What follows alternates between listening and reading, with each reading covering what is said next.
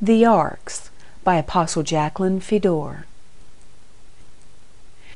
Noah gathered his family along with a sampling of all creation to himself to preserve them from the wrath of God and the predestined destruction of the world.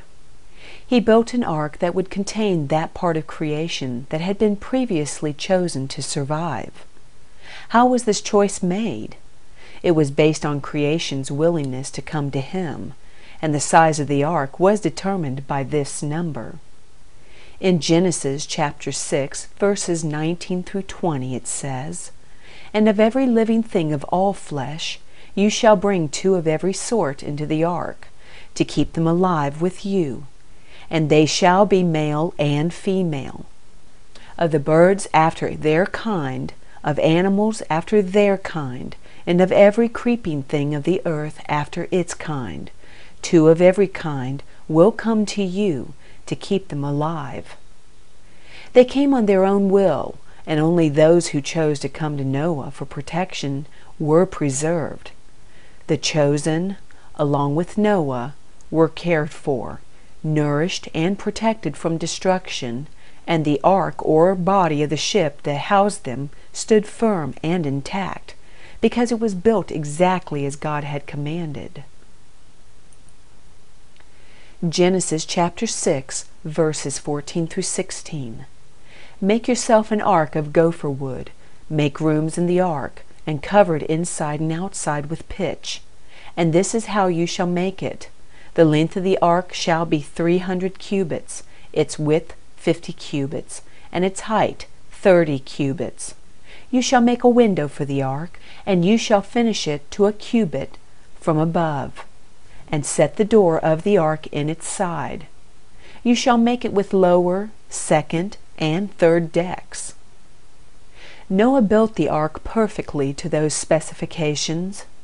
The ark, you see, would not be exempt from the storm, but it was built to withstand it.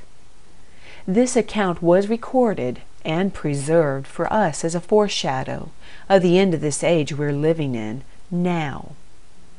It is an example of how once again a remnant of humanity and creation will be able to survive God's wrath. The Ark of Christ. Let me explain. On a much larger scale, Christ, like Noah, is gathering his family, along with all creation, to preserve them from the predestined judgment and destruction that is again coming to this world. Exactly like the first time, man, as well as creation, is being given the opportunity to come to the greater Noah, Christ, and enter the ark, or the body of Christ. Here they will find security from the wrath that is coming again to destroy man's wickedness, especially the evil allowed in the religious world. Today also, this body or ark is being specifically built according to God's commandments. However, this time, the ark or body is made of humans. These humans must meet the specifications set forth in Scripture to be accepted, and then accept responsibility when assigned a place in the body by God to perform and function smoothly with other members. 1 Corinthians chapter 12, verses 18 through 20. "But now God has set the members, each one of them, in the body just as he pleased. And if they were all one member, where would the body be? But now indeed they are many members, yet one body. As people are gathered, some will not mold and shape into the ark or body. These will be discarded, as their defects would weaken the whole ark. It would allow the enemy to come in like a flood and risk the lives sheltered within. Only the righteous will be a part of this ship. Who is not acceptable to be a part? A good example of the kind of people that will be refused is found in 1 Corinthians chapter 6, verses 15 through 20, and 1 Corinthians chapter 5, verses 9 through 11. 1 Corinthians chapter 6, verses 15 through 20 says, "Do you not know that your bodies are members of Christ? Shall I then take the members of Christ and make them members of a harlot? Certainly not. Or do you not know that he who is joined to a harlot is one body with her? For the two, he says, shall become one flesh. But he who is joined to the Lord is one spirit with him. You can't be a part of both. Flee sexual immorality. Every sin that a man does is outside the body, but he who commits sexual immorality sins against his own body. Or do you not know that your body is the temple of the Holy Spirit, who is in you, whom you have from God, and you are not of your own? For you were bought at a price, the cross. Therefore glorify God in your body and in your spirit, which are God's. So the sexually immoral are rejects. Here is another fact. We are to be separate from this kind of person, as well as all those listed in verse 11.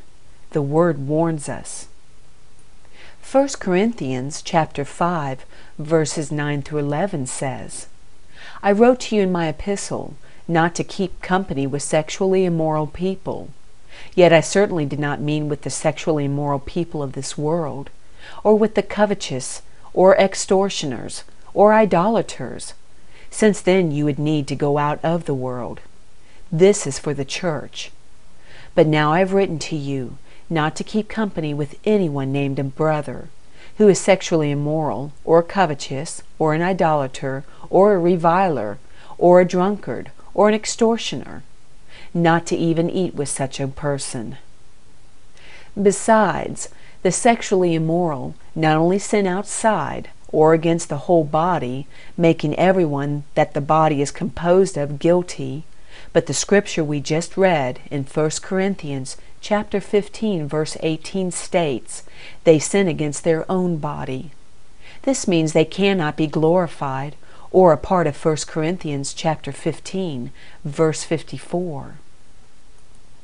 So when this corruptible has put on incorruption, and this mortal has put on immortality, then shall be brought to pass the saying that is written, Death is swallowed up in victory.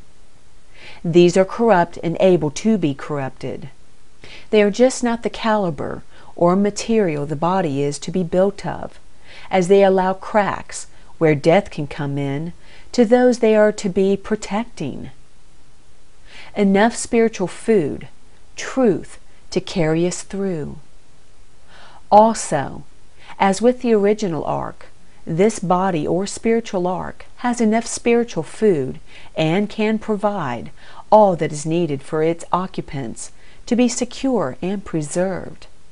Milk for the babies and solid food for the mature is available. We see this spiritual food mentioned in Hebrews chapter 5, verses 12 through 14. For though by this time you ought to be teachers, you need someone to teach you again the first principles of the oracles of God, and you have come to need milk and not solid food. For everyone who partakes only of milk is unskilled in the word of righteousness, for he is a babe.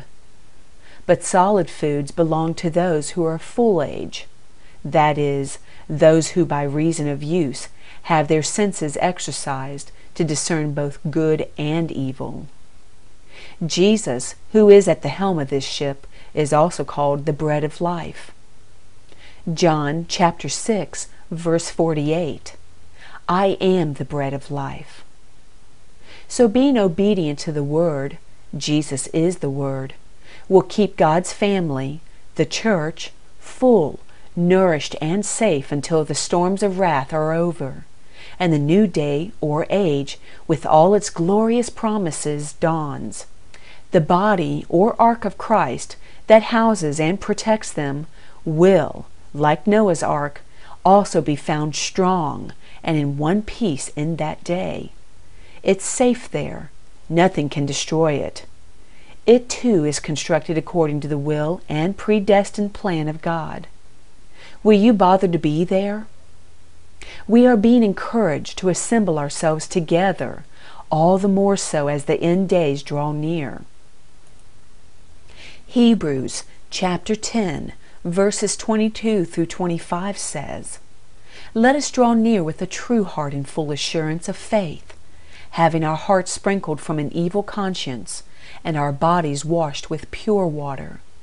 Let us hold fast the confession of our hope without wavering, for he who promised is faithful. Let us consider one another in order to stir up love and good works, not forsaking the assembly of ourselves together, as is the manner of some, but exhorting one another, and so much the more as you see the day approaching. Careful that you're not off doing your own thing, as were the people in Noah's day. Remember, only those that choose to come to the ark, or the body, will be preserved in the end, just as in the days of Noah. Let us close with Matthew chapter 24, verses 36 through 39. But of that day and hour no one knows, not even the angels of heaven, but my Father only. He comes as a thief in the night. In fact, dare tell anybody he's already here. It is Christ in us, the hope of glory. Colossians chapter 1, verse 27. But as the days of Noah were, so also will the coming of the Son of Man be. For as in the days before the flood, they were eating and drinking, marrying and giving in marriage, until the day that Noah entered the ark, and did not know until the flood came and took them all away. So also will the coming of the Son of Man be.